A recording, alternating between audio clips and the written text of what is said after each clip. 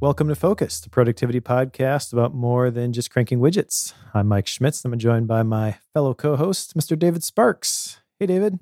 Hey, Mike, how you doing today? Doing great. How about you? Good.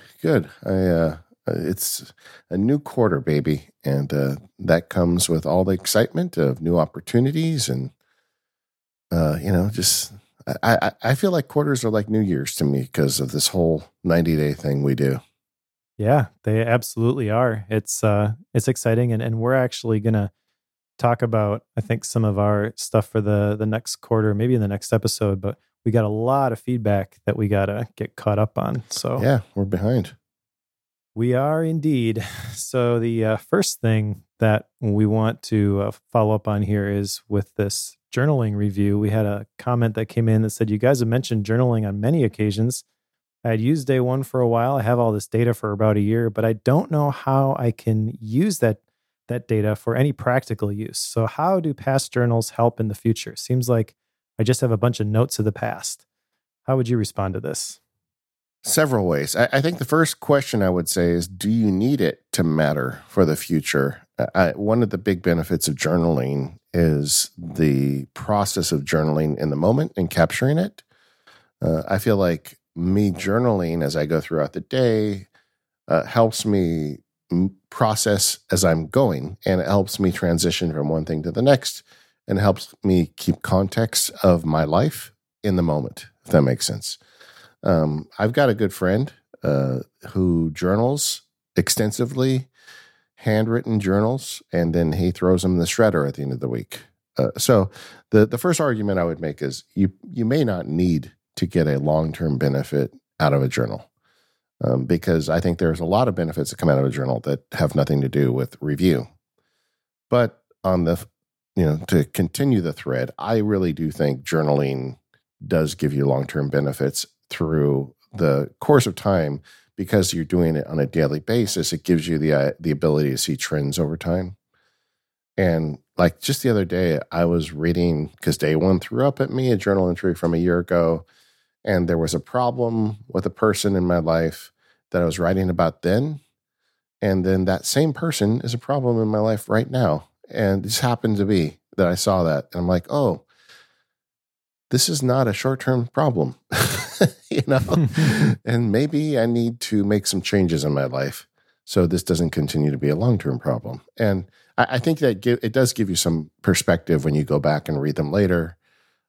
Another thing you can do is, if you start doing like a 90-day like review process, going back and reading your journals for the last 90 days even can be quite helpful. So how's that for a bunch of answers?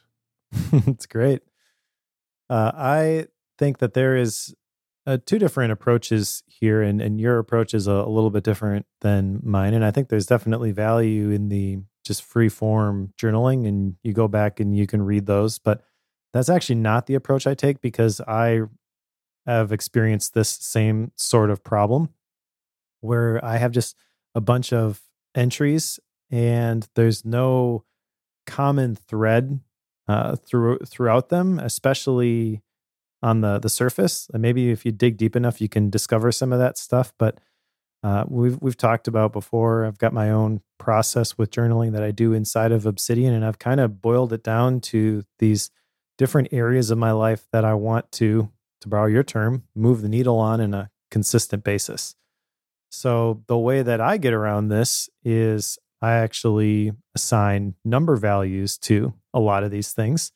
And I won't go through the whole system again, but it's all based off of the concept of the daily questions, which is inspired by Marshall Goldsmith in the book Triggers. And it's just, did I do my best to in different areas? And I give myself a score, completely arbitrary score, right? So if I am not feeling great and I push through and I go for a run and I run 2 miles, I'll give myself a 10 for exercise for the day. But if I'm training for my half marathon, which I'm doing right now, and it's my day to go for a long run and I cut it short, I'll give myself a lower score. It has nothing to do with the outcome itself. It's just based on my intentions. Then those scores actually get averaged out. So every 90 days when I do my personal retreat process, that's how I review regularly. I look back at those charts and I see the averages of the scores, and I pick the lowest ones. I'm like, this is probably something that I should take some action in.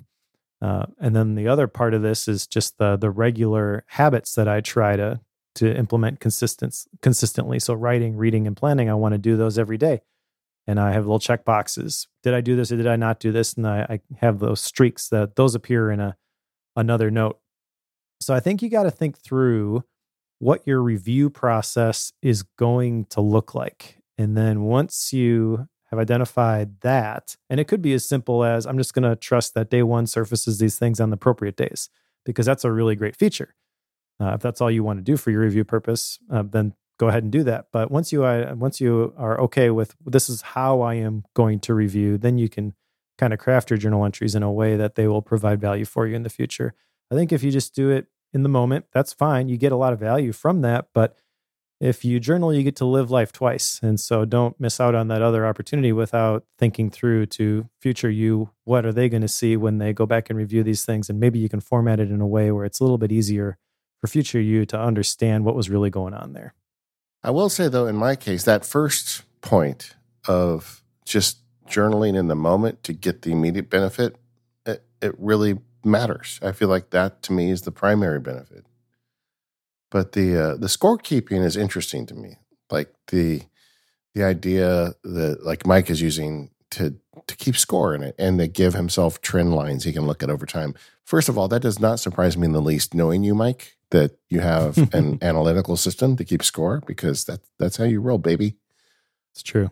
But I think you can also keep score without keeping score. And that's kind of my experience with it.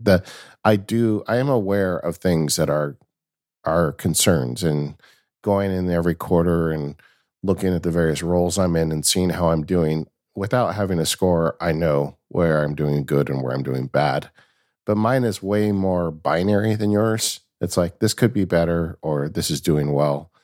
And maybe I should consider the way you're doing it. But for me, the simpler method seems to be something I'm more comfortable with. I don't like judging, giving myself a number score every day. I tried it and it just didn't work for me. I started like Mike with, I think, because Marshall Goldsmith, didn't he recommend a 1 through 10? And he had like an Excel spreadsheet. Yeah. And then I did it. That's too much. Like, how do you know the difference between a 7 and an 8? So I just said, well, I'll just do 1 to 5. Then how do you know the difference between a 4 and a 5? And then I went to 1 to 3. It's like, I did bad, I did okay, or I did good. That was like the scoring system. And then ultimately it's like, did I try? That's all I want to know is, did I try? What's that saying? Effort, not results, yeah.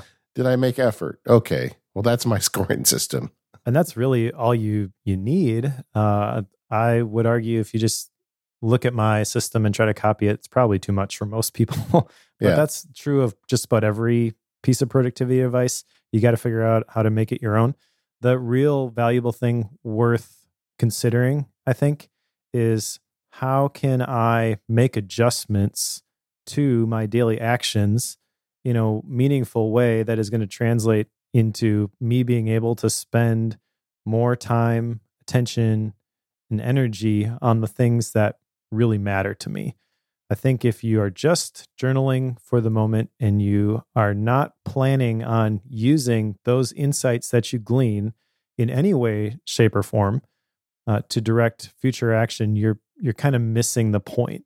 It's not an activity just to say that you did it. It should be helping you discover things about yourself. And that can happen in the moment. That can happen when you review these things in aggregate on a regular basis. There's no right or wrong way to do that. But I would encourage people to go into the process with the approach of, whatever I'm going to encounter here, what am I going to do about this? Yeah, and I think we're on the same page there. I don't view myself as Abraham Lincoln, and historians are one day going to pore over my journal entries. The process of capturing a moment is what I'm arguing brings the actual ideas, concepts, and trends to the front of your mind. I mean, it's so easy to go on autopilot through your life, and journaling forces you to stop and consider. It's, as I said many times on the show, I think it is like a great partner with a meditation practice because it's another flavor of the same thing. Reflection, reflection is what lets you get better. And if my email inbox and the feedback in the Max Bracket Labs is an indication, people have a lot of questions about journaling, and they're trying to put together their own workflows and trying to figure out why they should journal. Maybe we should just talk real briefly about that. What are we doing these days? Sure. Well, mine is in Obsidian, and if you want all the gory details, I've got a course I put together on it, actually. Yeah. So it's all based on the concept, though, of the daily notes, which I think is kind of a killer feature of Obsidian. It's not just Obsidian. This is what a lot of these PKM apps are built around, is this concept of the note that you create at the beginning of the day, and then whatever you put on that note has that date anchored to it, which I think is pretty great. So I have, as far as the journaling aspects of that daily note go, I've got the checklist for the habits, the writing, reading, and planning. So basically what I'm trying to reinforce here is I want to write every day, because writing is the basis of all of the creative stuff that I do online. I want to read every day, and that is specifically a book, sometimes for bookworms, sometimes not. And then planning, so planning my next day the night before. And I do not do all of those things every single day nearly as much as I would like to. And that's why it's valuable to have, did I do this, yes or no, and then the separate note where I can see the trends. Then I've got the daily questions, which I kind of mentioned. Did I do my best to? And my areas, you can figure out your own. Grow spiritually, love my wife, love my kids, be a good friend, learn something, create something, and exercise. Every one of those has a tag associated with it, and then that tag gets assigned a score. And then there's a plugin that calculates all those scores, plots them over the last 90 days, or actually since the beginning of the quarter that we're in. So we're recording this on March 28th, right before my next personal retreat. So it's showing everything from January 1st up until this point. And I'll continue to just jot those things down. And then on my personal retreat, when I get away for that entire day, I'll review all of this stuff along with some different wins, journal entries, gratitude entries that I've captured in other sections. And this is just a couple of sentences with a tag associated with it. So, for example, last weekend we decided to go up to the family cabin in Door County. It's basically spring here in Wisconsin. It's been like 40s and 50s lately, but we went up there and we got 14 inches of snow. So we got snowed in with all of the kids. Their cousins were there, so it was a pretty cool time. And I jotted that down as a journal entry because I want to be able to recall that event when I go back and review those things. But I don't have a ton of those. Usually have one every day. I try to go in and practice that interstitial journaling that you were talking about, where right after the moment you capture, this is what happened, this is how I was feeling about it, that sort of thing.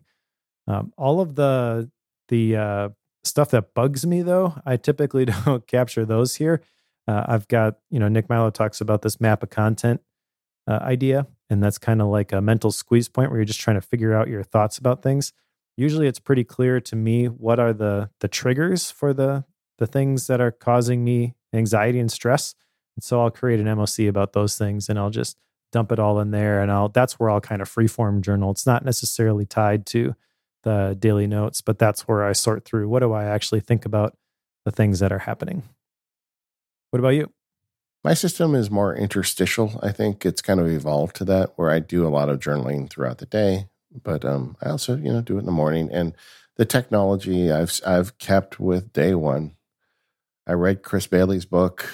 I keep being tempted to try and do paper journals, and I don't. It's just the electric stuff works for me. That's all.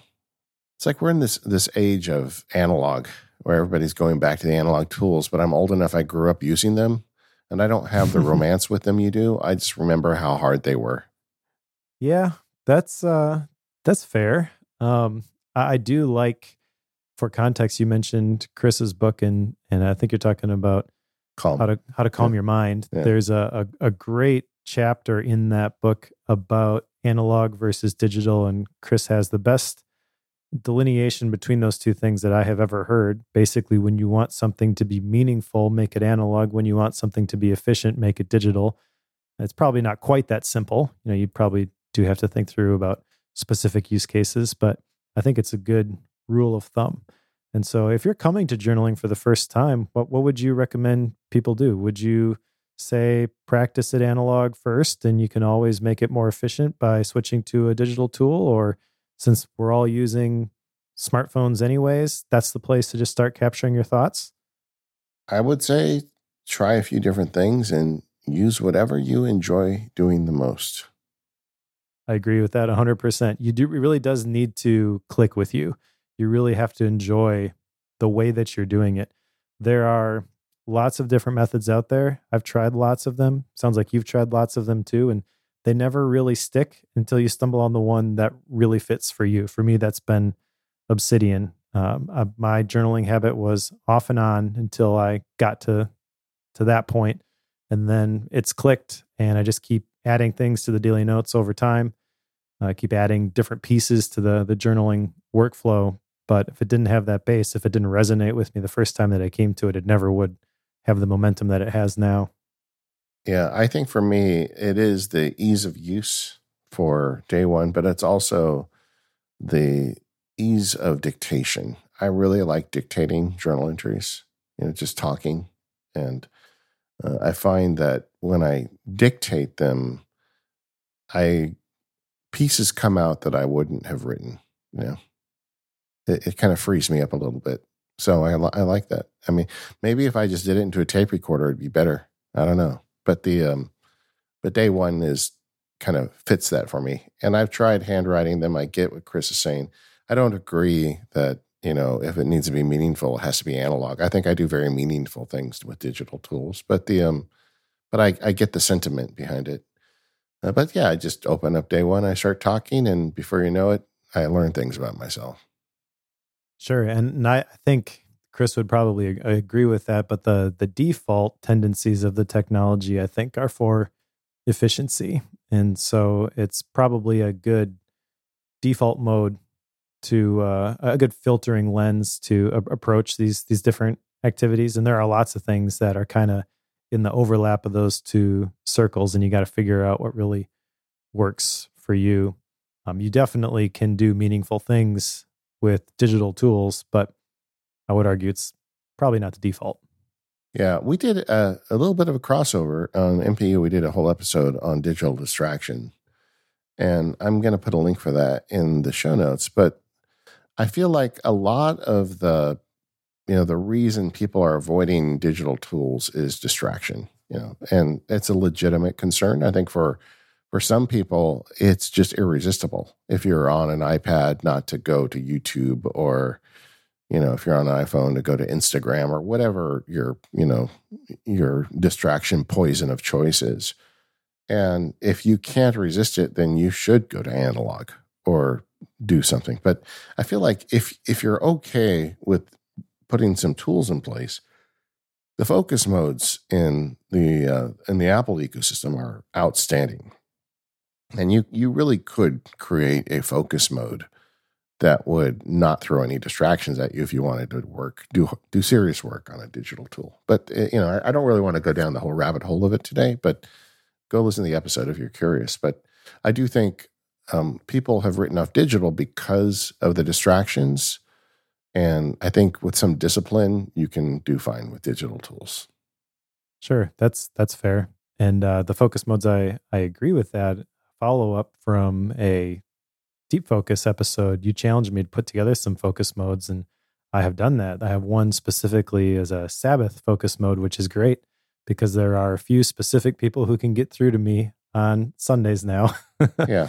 And it is my pastor, my a couple people, specifically leaders in my church, who may ask me to do something for a PM service or something. So I need to be able to hear from them, but basically nobody else. Sundays is church day, and I like the fact that I have a focus mode that can filter out everything else so I can focus on the thing that's most important for that day.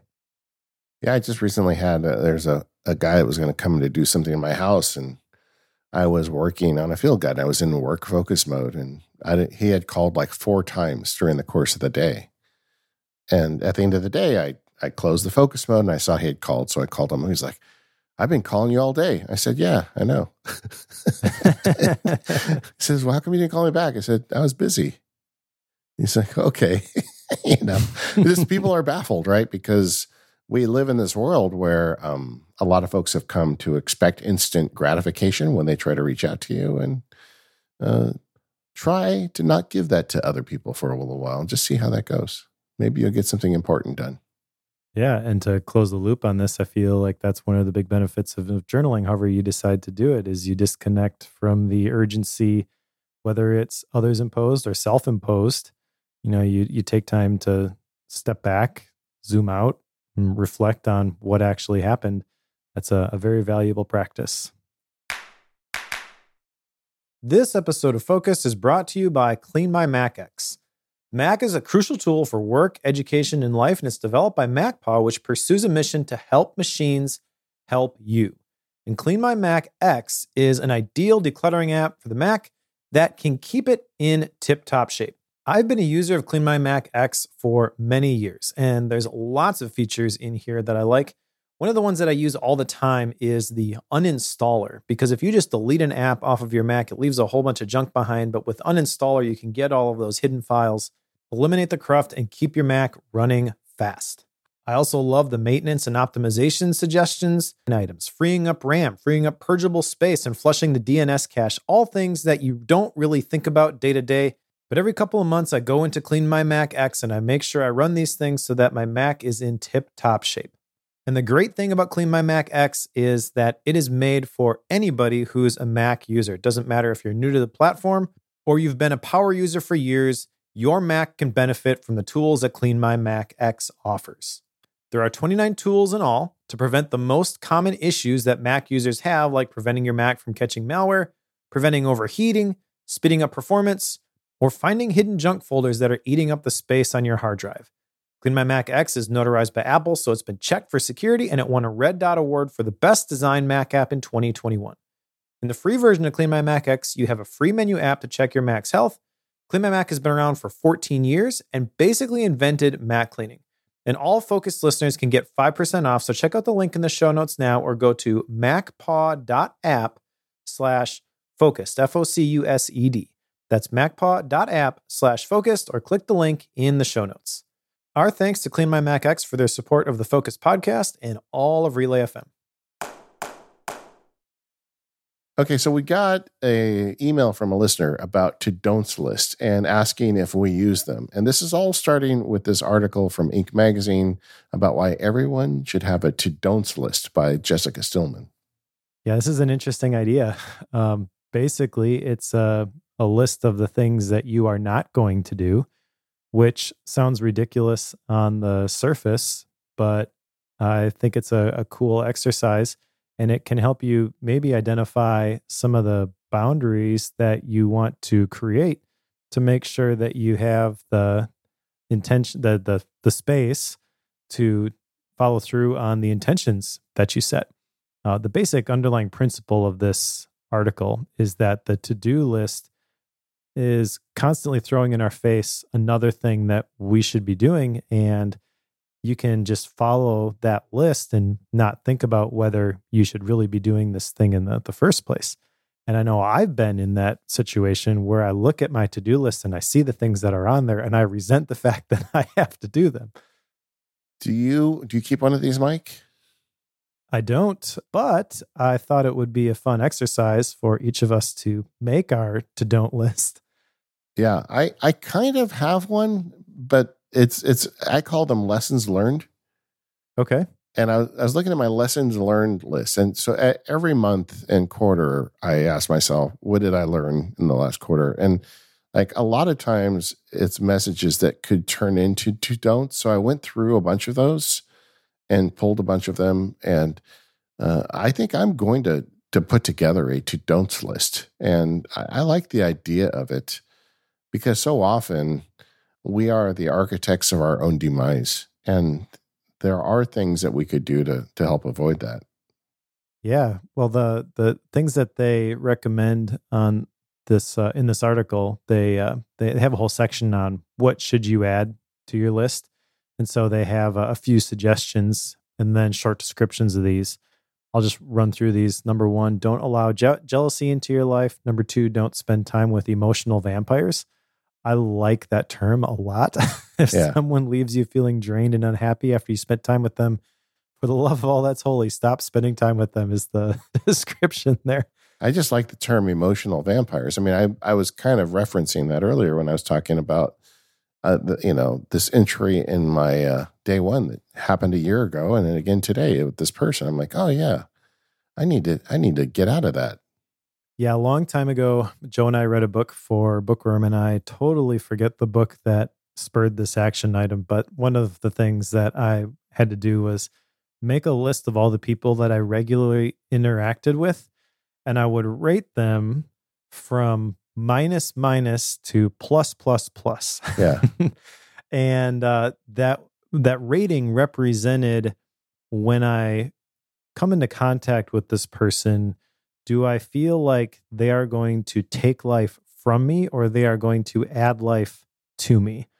And so that is emotional vampire in a nutshell. Emotional vampire is a much more succinct way of saying it. But that action item was really eye-opening. This isn't the point of the segment necessarily, but I was able to recognize, when this person comes up to me in whatever context, usually it's because they want something from me. And so just recognizing that and knowing what their rating was, I was a little bit more on guard whenever we interacted. I wasn't a jerk to them. I was pleasant, but I wasn't quick to just agree to whatever it is they were going to ask me to do. I kind of went into it with my shields up, and it completely changed the interaction. And it definitely reduced the number of things that a number of obligations that I had that ultimately I resented over time that I had said yes to those things. So that's a cool one. And I would challenge you to flip that and say, who are the people for whom I only approach when I need something? Yep. and I realized that when I think I read that book too. I remember when you guys covered that on the show, and I realized there were some people in my life that I only contact when I need something from them. And I decided I'm not going to do that anymore. So I made a point. I added them to, my systems, and I call those people now regularly just to shoot the breeze and see how they're doing, see what I can do to help them. So I don't feel like I show up with my hat in hand every time. Yeah, there was one person specifically that I recognized whenever I came into contact with them because they oversee a lot of different ministries at our church.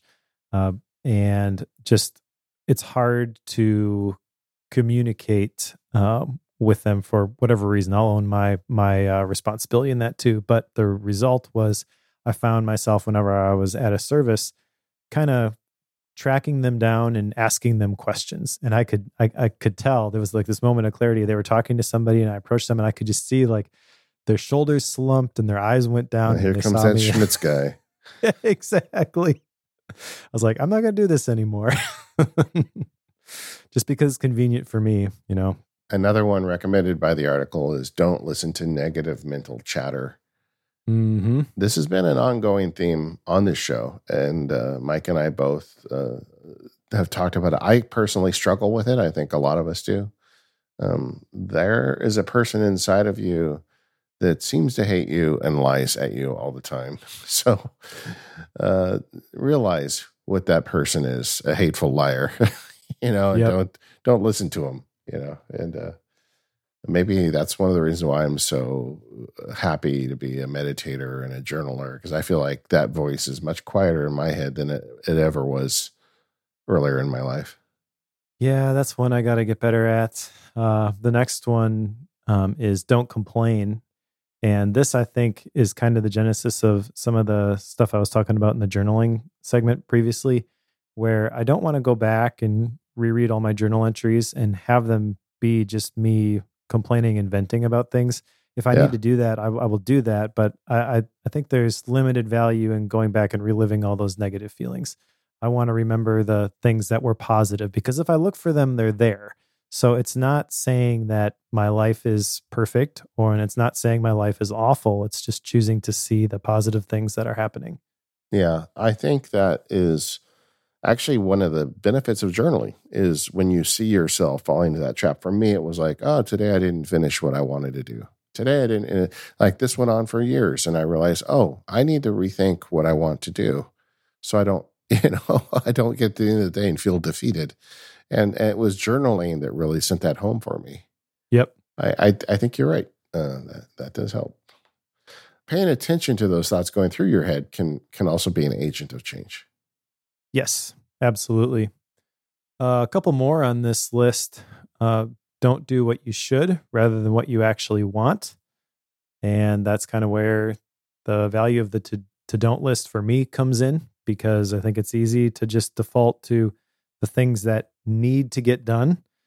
And if I were to ask myself, for all of these things that I'm doing, do I really want to do this? Or does somebody think that I should do this? There's a lot more shoulds on that list than I'd care to admit. And I think that comes with age. As you get older, you realize the clock is ticking, and you're less willing to go a direction that you don't believe in. Yeah. They kind of allude to that in the article. They mentioned that the most common regret of the dying, as related by a hospice nurse, is living your life according to other people's expectations rather than listening to your own heart. I'm not sure I would say it exactly that way, but I get the idea. Yeah. Another one is don't spend all day indoors. Just try to get outside. I agree with that one. Don't schedule meetings or calls with no agenda. Oh man, this one resonated with me. This is actually number one on my personal list. I'll go through that one in a second.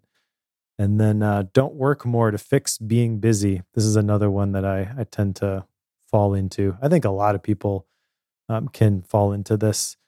And this is why time tracking is so valuable. I look at I only track my work hours, but I get done with the week and I'll see on there, oh my gosh, I worked 55 hours this week. That's too much. I got to make some adjustments. That's not sustainable. I think you should consider trying to track all hours. That's the way I do it, and it gives you a ton of insight.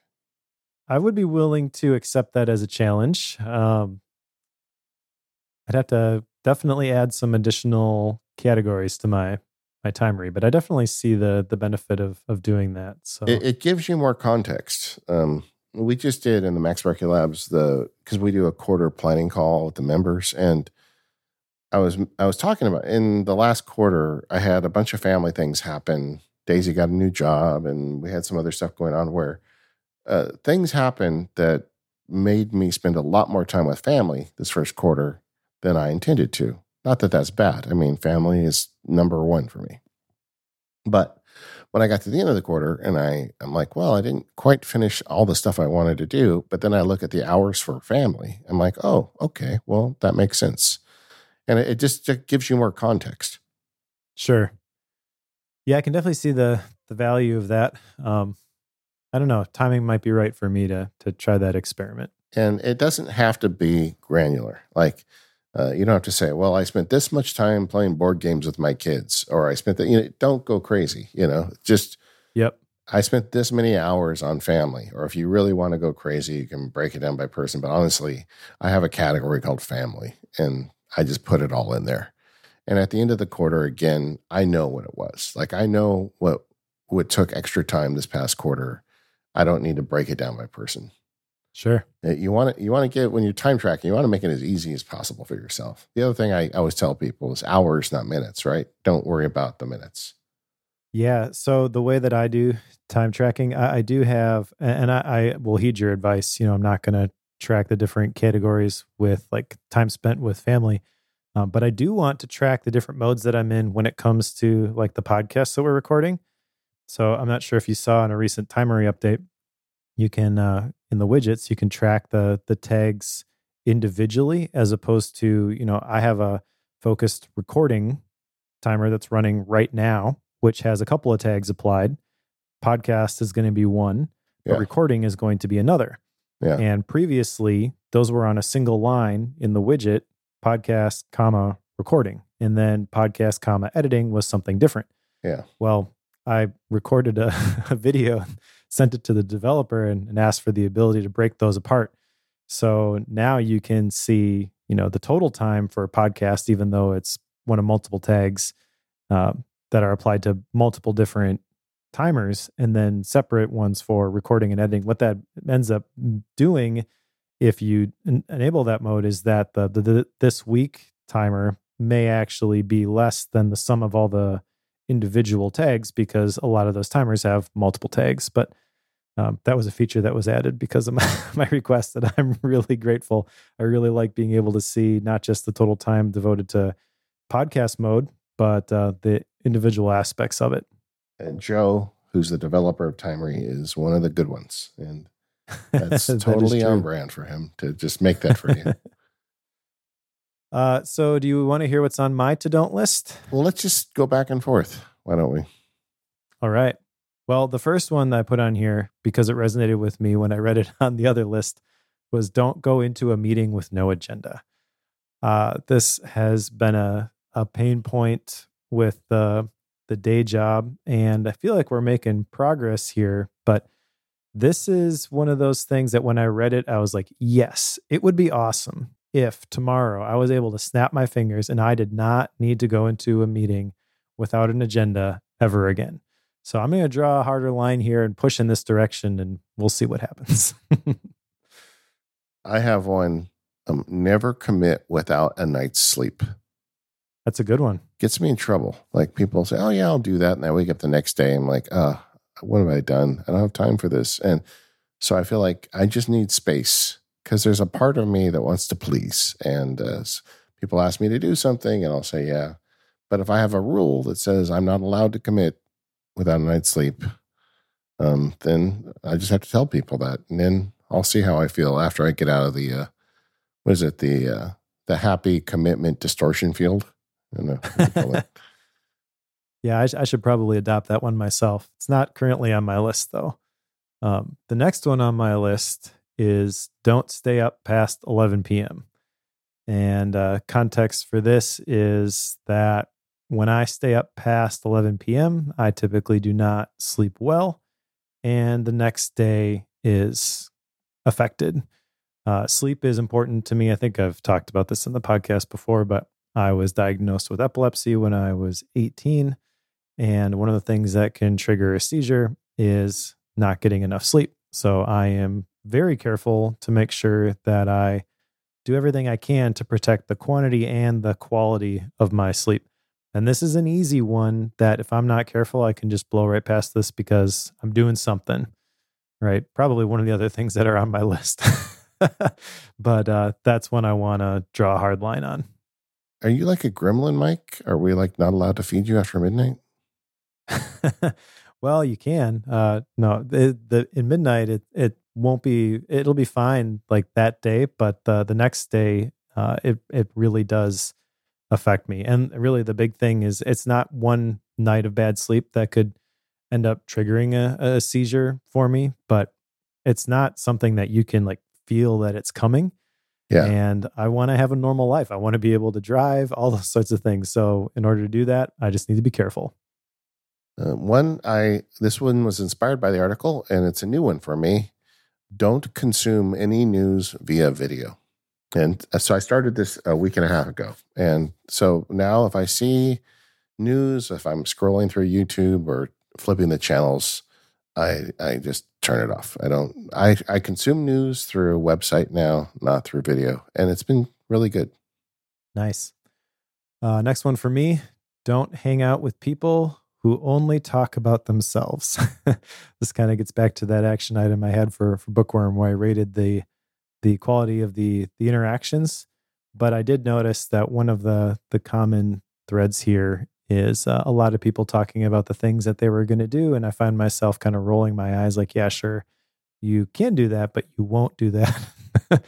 And it's just one of those things that really bugs me. If I go into a conversation with somebody, first time I met them, and all they're doing is they're talking about the things that they've done and their accomplishments, and they're not asking questions and getting to know the person that they are communicating to, that's a pretty good indicator for what the rest of the relationship is going to be like, in my opinion. And I try not to associate too much with those types of people. Yeah. Yeah. I kind of find it fascinating that personality trait where people need to tell you how important they are. Mm-hmm. And it's I really think that what it exposes is an insecurity. In Sure. general, that's been my experience. People who act like that they're very insecure and they really want to impress you.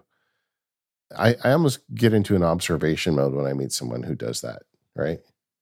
And then when they get to the point where they ask me about what I do, I always lie. You know, I don't know. I just don't feel like getting into the game. I remember once I was at a Disneyland event. It was like, for employees, sometimes they have special events. And this was during my wife's first act for Disney. So this is like, down 25 years ago or something. And we're in line, and this lady is behind me and with her husband. And she's like, my husband works for corporate and he does this and he's so important and blah, blah, blah, blah, blah, blah. And I was thinking, first of all, I don't care. And second of all, why are you telling me all this? And then she's like, well, what do you do for the company? And I was just there as a spouse. So I don't do anything for the company. But I said, I am the vice president of churro acquisition. That's awesome. It just came out of me, it was great. And then she's like, what do you mean? I said, well, I'm in charge of all the churros at Disneyland and Florida. And she's like, that's a job? And I'm like, yeah. She's like, well, what do you do? I'm like, oh, we're working on strawberry. I really am pushing for chocolate, but we haven't got corporate to sign off on it yet. I was just kind of making stuff up. And eventually her husband shows up and she's like, Mike, you got to meet this guy. That's amazing.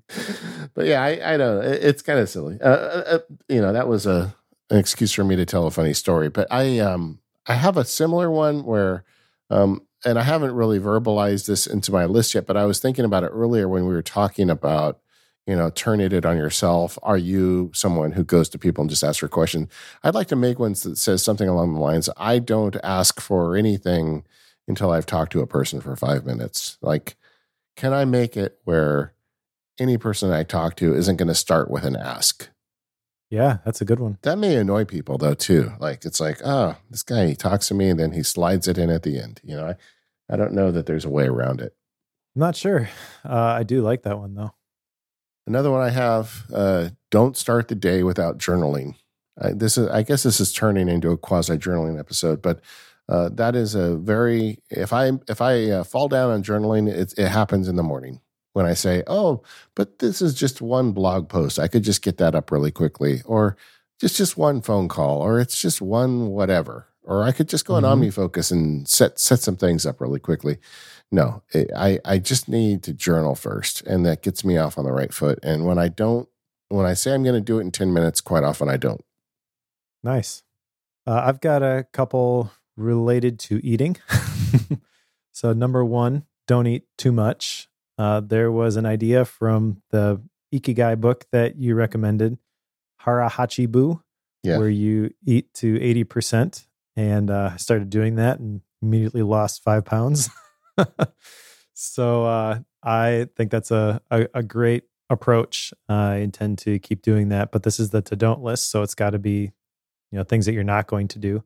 And that is something that, I really enjoy food, especially good food. So if I'm out to eat and food's really good, I'll just keep eating it without thinking about it too much. And I want to make sure that I don't do that. Also related to that, don't eat with my phone.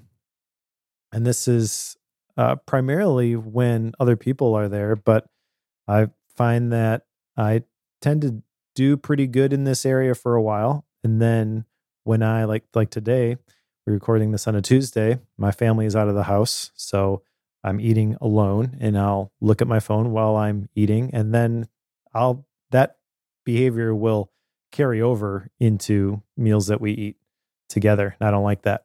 So I just want to draw the line. Don't eat with my phone. Related to that, when you eat with your phone, you're not actually eating. You're not paying attention to what you're eating. You're not enjoying the flavors. It's a mindfulness practice as well. Absolutely. I mean, to turn it on its head, this is is not a to-don't list, but when you eat, taste your food, digest it, enjoy the experience. Right. There are people in the world, yes, as our moms always said to us, right? Yep. Got anything else on your list?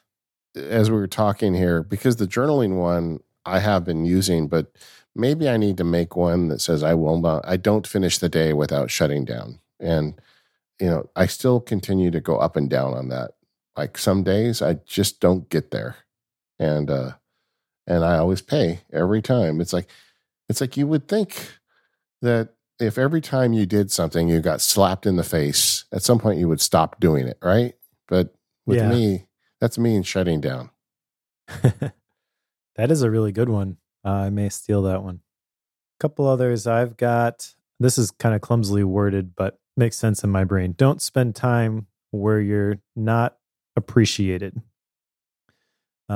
So my pastor has this saying, go where you're celebrated, not just tolerated. And I think there are specific situations I can picture in my head where it's like, oh, Mike's here and he's just, I don't know. It's not that I have to be the center of attention. I'm very much an introvert. I actually don't like that at all. But you can tell when people are authentically glad that you're there and they want to spend time with you to be part of the group, and where like it really doesn't make a difference. I want to be around the people where it actually makes a difference. Yeah. I want to not get sucked into the endless feeds. So that's how I phrase it. Don't get sucked into the endless feeds, whether that is social media, email. Recognizing Slack is that for me with the day job as well. And then the last one, don't play too many video games. That one's kind of purposely vague because I tend to go in these spurts where I just work, and then I hit a wall. I just need to unwind, and I'll play video games, and I'll play a lot of video games. Oh, really? Yeah. So it's feast or famine with this one, and I want to enjoy them in moderation. Yeah. Well, do you play them with your kids? Sometimes. The ones that I tend to get into are not really multiplayer type games. Civilization 6 is the one that sucks me in the most. One more turn. Exactly. And it's on the iPad now, so that's terrible. Actually, it's awesome. It's a great experience, but it's dangerous for me. I recently got a new video game because I had played the Jedi Fallen Order like 4 or 5 times. Yep. and I got the new Harry Potter one, and I realized immediately that is dangerous for me. So I'm going very slow. Although with kids, I will say that a video game experience, particularly I found with my nephews, was a really good way to connect with them. Like, they, when you get to that awkward age where you don't really want to talk to adults about what you're thinking about, there's something very disarming about playing a video game with them. And I think part of it's that they don't make eye contact with you. Sure. But and I'm bad at them because I don't play them very often. So they were just destroying me in the game. I think maybe that gave them a sense of power. I don't know, but they would tell me about whatever was on their mind when I played a video game with them. This episode of Focus is brought to you by Indeed. The thing about running your own business is that every single hire counts, and no hiring partner understands that better than Indeed. Indeed is a hiring platform where you can attract, interview, and hire all in one place. Don't spend hours on multiple job sites looking for candidates with the right skills when you can do all of it with Indeed. Find top talent fast with Indeed's suite of powerful hiring tools like matching, assessments, and virtual interviews. And if you hate waiting, Indeed's US data shows that over 80% of Indeed employers find quality candidates whose resume on Indeed matches their job description the moment that they sponsor a job. Indeed matching is really incredible. As soon as you sponsor a post, you'll get a short list of quality candidates that you can invite to apply right away. Boom, it's hiring at warp speed. We've used Indeed for our hiring at the day job, and I am a big fan. Join over 3 million businesses worldwide using Indeed to hire great talent fast. Indeed knows when you're growing your own business, you have to make every dollar count. And that's why with Indeed, you pay only for the quality applications that match your must-have job requirements. So visit Indeed.com/focused, Focused, to start the hiring process right now. Just go to Indeed.com/focused. That's Indeed.com/focused. Terms and conditions apply. Cost per application pricing not available for everyone. Need to hire? You need Indeed. Our thanks to Indeed for sponsoring the Focus podcast and all of Relay FM. Anne Marie writes in about power naps. Lie down flat on your back with your hands on your stomach. Don't move. You might fall asleep. You might not. You will wake up in 20 minutes. If you didn't get the sleep, you will feel rested. You agree? Yeah. I mean, you don't need to convince me. I think you're the person with the nap anxiety. Yeah, it's true. It's true. Although I have come around on napping. All right. It's still difficult to do during the week for me, but I think it's probably been several months now where I have taken a nap every Sunday afternoon. I call it my Sabbath nap. I'm not sure that counts, man. Just one day a week.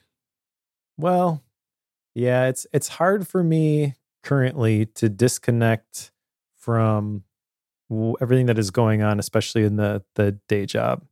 I don't know. I tend to get wired up by the things that need to get done during the day. I'm not saying it's always going to be that way, and I think I probably should be looking for opportunities throughout the day to squeeze in a quick 20 minutes here and there. You know, I love this piece of feedback from Anne Marie. This feels like this was written for me. It's very detailed. It's very prescriptive. Instructions. Like all you have to do, instructions, exactly. High fact finder. I know exactly what to do here, and it doesn't matter if I fall asleep. Like I can try this. I can get on board with this. Actually, that advice that you don't need to fall asleep is really freeing for people who are anxious about naps. Like, I don't want to invest the time and not get a nap. Well, it doesn't matter. You get a benefit even if you don't fall asleep. And the crazy thing is, once you accept that, you probably fall asleep. You know? Would it help, Mike, if we said, okay, you need to do all this, and at the end, you need to rate yourself on a scale of 1 to 10 on how good the nap was? Would that help? Maybe. Yeah, you could have data, right? The Sabbath nap would be some pretty consistent 10s. This is pretty great. So we have this routine when we get back from church on Sunday morning, where my wife a long time ago introduced me to these really old murder mystery movies called the Thin Man series. Are you familiar with these? No, I'm not. It's a black and white movie. It's actually 6 different Thin Man movies, and they all star William Powell and Myrna Loy. They're shot in like the 1920s, 1930s, and they are kind of ridiculous, but they are movies that we have watched over and over and over and over and over again. They just kind of never get old for us. So Sunday afternoons, typically, we will put on a Thin Man, and I'll make some coffee. When we come back, I'll have a cup and I'll fall asleep. And usually about 20, 30 minutes later, I wake up and feel completely rested, and it feels great. And I don't always drink the coffee beforehand. If I don't drink the coffee beforehand, it's definitely a couple of hours. Probably means I need to get a little bit more sleep. I don't know, but I do track that stuff pretty carefully, like I mentioned in the previous segment. But this is one of the things that I really look forward to on Sunday afternoons now. Yeah, I've been napping for decades, and I did it when I had a job where I went in every day. I would just go down into the parking structure, and I'd just move the car to a quiet place, and put the seat down and take a nap. Eventually, I got smart and had them tint my windows so it wasn't totally obvious to people walking by I was asleep in there. But my system, like Anne Marie, I quickly realized I got rest whether or not I slept, but also found that I find it very easy to take a quick nap. And I set a timer on my watch for 35 minutes when I do it, because it takes me about 5 minutes to fall asleep, and that gives me 30 minutes of sleep. You definitely don't want to nap for 2 hours. You don't want to get into that REM cycle, and then that messes you up for the rest of the day. But just a short nap, I find very powerful. Now, I don't do it every day. I've never done it every day, but I do it on an as needed basis. I don't drink coffee, so I don't really have the caffeine buzz to help me get through a day. And often in the 1 to 2 p.m. range, I'll feel tired. And if I just take 35 minutes to do a nap, the rest of the day, I will get way more done than if I just tried to power through.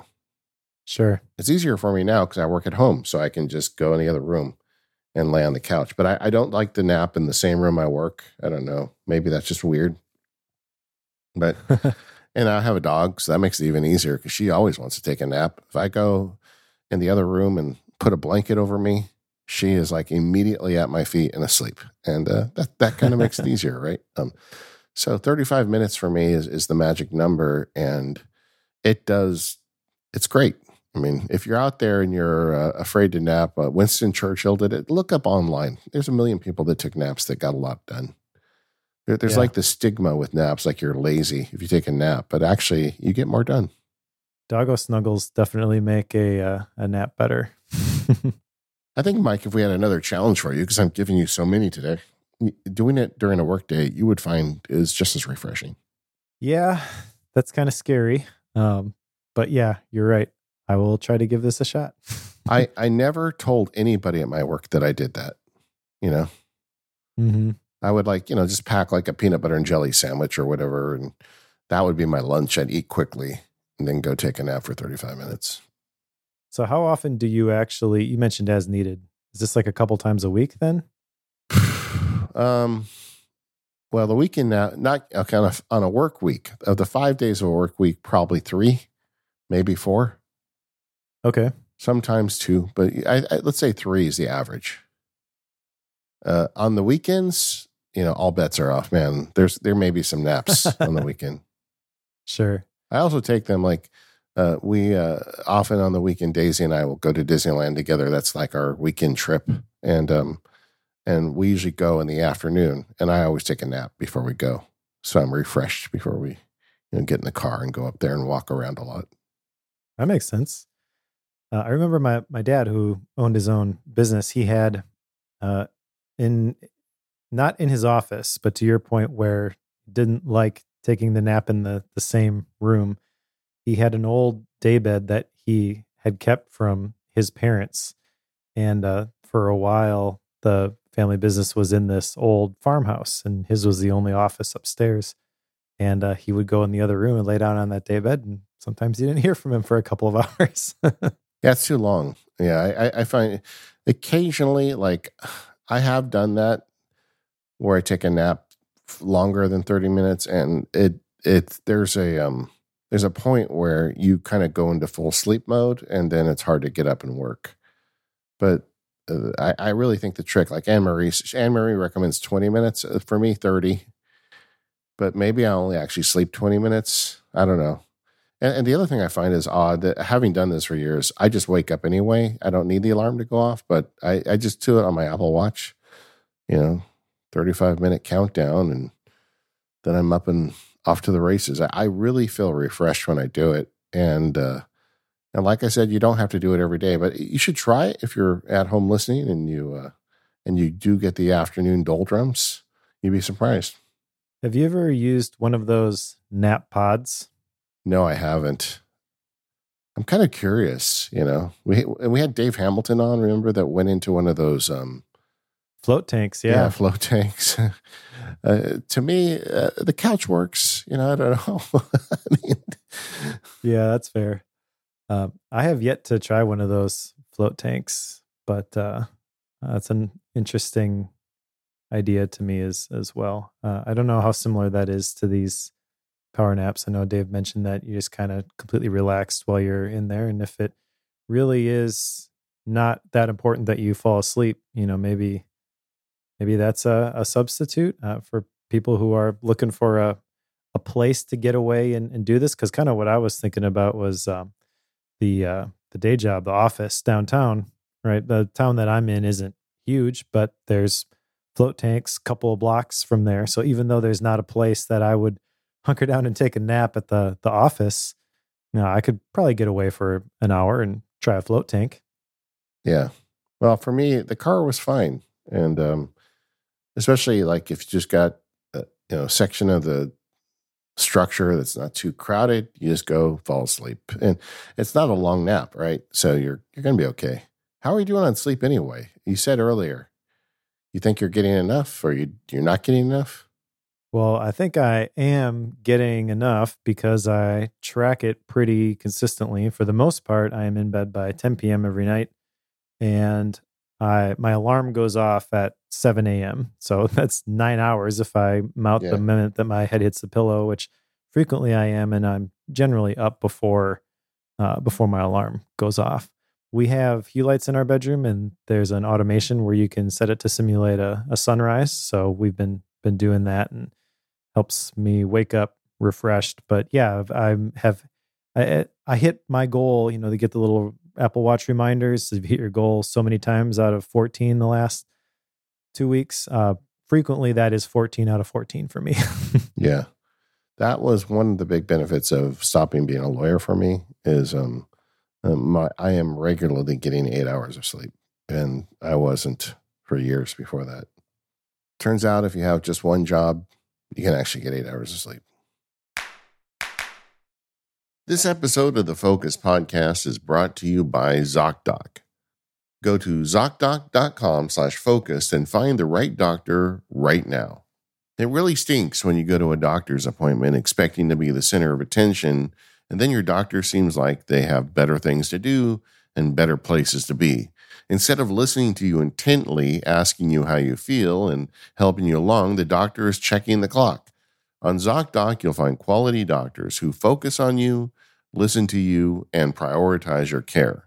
ZocDoc is the only free app that lets you find and book doctors who are patient-reviewed, take your insurance, are available when you need them, and treat almost every condition under the sun. I take my medical care seriously, and I want my doctors to do that too. And I have had doctors where you show up and they look like they have much better things to do than worry about whatever you're there for. It's always interesting to me that there is a culture of uncaring in some doctors' offices, and when the doctor feels that way, everybody that works under her also feels that way. That's one of the reasons why I really like ZocDoc and the patient-reviewed nature of the service. You go on the app and you can see what people who were actually treated by this person think of him or her. And that's not to mention the whole mess of problems you get into with insurance. ZocDoc just solves that for you with a constantly updated list of doctors and what insurance they take. With ZocDoc, you'll get the right doctor that cares about you. So there's no more doctor roulette or scouring the internet for questionable reviews. With ZocDoc, you have a trusted guide to connect you to your favorite doctor you haven't met yet. Millions of people use ZocDoc's free app to find and book a doctor in their neighborhood who is patient-reviewed and fits their needs and schedule just right. Go to ZocDoc.com/focused and download the ZocDoc app for free. Then find and book a top-rated doctor today. Many are available within 24 hours. That's ZocDoc.com/focused. One last time, ZocDoc.com/focused to get quality care that fits in your insurance. And our thanks to ZocDoc for their support of the Focus Podcast and all of Relay FM. All right. So we've cranked through a bunch of feedback. I thought it might be kind of fun to report back on some shiny new objects if you've got them. And mine are actually not tech related, but I definitely think they are in line with one of the things we talked about earlier was the playing games together. Well, we don't play a lot of video games together as a family, but we do play a lot of games. Yeah. And so there are two actually that I want to share with you. One you will probably appreciate as a woodworker, and that is this cribbage board made by the House of Cribbage that is available on Amazon. It's got 3 different tracks, and it's basically handmade. That center row is, they call it bloodwood, and it's just really well made. And we got into cribbage when my kids came back from a church camp where they had played a lot of cribbage. And this has kind of been our favorite family game recently. We play this, one-on-one. My son Toby and I have played hundreds of games at this point, but Joshua is getting into it as well. And Rachel had learned how to play cribbage a long time ago and kind of refreshed it. So we've been playing teams, and it's been a lot of fun. I don't know the rules of cribbage. I've never played that game. Really? Well, there's your challenge. Play some cribbage. There's an app that that Toby came across, which actually that's one of the better ways to learn some of these games that you don't know how to play. It was featured by Apple several years ago, and it hasn't been updated in a long time, but it still works perfectly fine. It's called Cribbage with Grandpas. And basically, there are digital grandpas, and they have different personalities, and you can design your own grandpa, and then they play cribbage with you. So it's a virtual cribbage game, but each game is different based on the grandpa that you choose to play with. Nice. How's your game board working at your game board table? The board game table, yeah, it's great. It's starting to show small signs of wear, but we use it all the time. So I'm not really discouraged by that. We've had to apply some lacquer. I'm not a woodworker at all. My wife is actually the handy one, but we've had to refinish it basically, and it looks brand new. But we really, really enjoy it, and I still would recommend that as a table for people who are just getting into it, or they're not sure that board game table is really going to be something that they use a ton, because it does have the leaves that you can put over the top and use as a dining room table. That's primarily what ours is set up as most of the time, but very easy to take those off. And we still play games, probably not every night, but a couple nights a week. There's a board game going on. Cribbage tends to happen on top of the table. We don't take the leaves off for that because it's real easy. Everything is self-contained in that cribbage board. Which, like I said, is just really well made. And then there's a deck of cards that we got to go with it. So that cribbage board actually doesn't come with a deck of cards. Yeah. And I found this deck of cards by a company called AreaWare. They are very minimal cards. And what I like about these is they have this coating on them, so they're almost plasticky. They're very flexible. They make an incredible noise when you shuffle them. And they're just really well designed, I think. I mean, the design's not going to be for everybody. The designs are pretty small. So, if you are used to the standard cards with the big icons for the clubs and the hearts and the diamonds and things like that, these are very small and shapes in the upper and lower corners, but we really enjoy using these. I have two picks. The first one, since you picked a game, I'm going to pick one too. When my kids were younger, we obsessively played a game called Mastermind. And this is like a classic old game. It's like a code breaking game. And it is a very small footprint. You don't need a special table. You can play it on the couch. But I just saw it on the shelf the other day. It hasn't been open in years because the kids, kind of outgrew me. But that was a great game to play with the kids. That is a great game. We've gotten into that one as well. It's classic. But my actual new and shiny is going to be an oddball pick. But I love my Sterilite 18-quart clear plastic stackable storage containers. So since we last did this, the kids have grown up. Some of them may be coming back. You know how it is with careers and grad school and all that stuff. But I've really, Daisy and I have been paring down, and me more than her. I am definitely one of the people that doesn't like to keep a lot of stuff. And now that I have the studio space, I've decided I got some of these Sterilite containers, and all of my stuff is going to fit in the containers, period. Right? It's almost like a sickness with me. I just can't keep stuff. And so I've been giving away stuff. I've sold some stuff on eBay. I've been, but these containers are so great for me because it's like, okay, my stuff needs to fit in these containers. And it's like, there's a part of me that just loves that like now I have a constraint to work against. And so the last several months I've been going through, cleaning out, getting rid of stuff, and then going back and starting over again. And I'm slowly getting to that point where everything's going to fit in these containers. And it just makes me so happy inside. I don't know what to say, man. That's just me. The professional organizer inside of you is happy with these. Yeah, or I don't know what it is, but I have too much stuff. Like this morning, I think I made the decision really to just cut the cord with these clicky keyboards and just like call it a day. Say it ain't so. I may be sending you one. Okay, then. I may be sending you more than just a keyboard. I've got some keycap sets too.